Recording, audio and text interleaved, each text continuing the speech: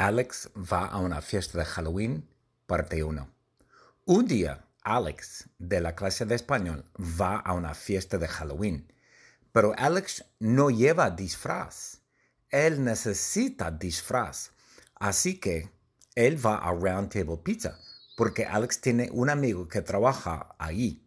Su amigo es Min, y ellos dos se conocieron en la cárcel que se llama Twin Towers, en el centro de Los Ángeles. Min está allí porque Min un día decidió andar en bicicleta en la carretera 55. Min andaba su bicicleta en la carretera 55 hacia Newport Beach mientras masticaba un chicle mágico cuando fue arrestado. Diana Lee lo arrestó porque Diana Lee es policía para Newport Beach.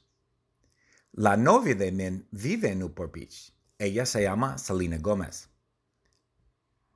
Diana Lee llevó a Min directamente a la cárcel. Alex fue arrestado cuando intentó vender pollos ilegalmente a Raising Cane's. El pollo no tenía nada de grasa porque Alex hace que los pollos hagan ejercicio en su garaje. ¡Wow!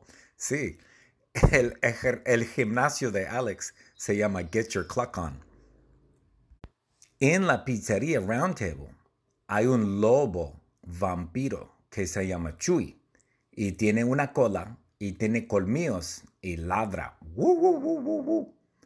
De arriba es un vampiro y de abajo es un lobo. El lobo vampiro vive solo en el sótano de Round Table. Por la noche, él se sube a la planta baja y lame todo. Y él agarra el teléfono y marca el 911. Él llama a la policía. Y cuando la policía contesta el teléfono, Chewy, el vampiro lobo, les cuenta chistes estúpidos. Los chistes son tan estúpidos y los policías se ríen un montón, ja, ja, ja, y quieren más chistes.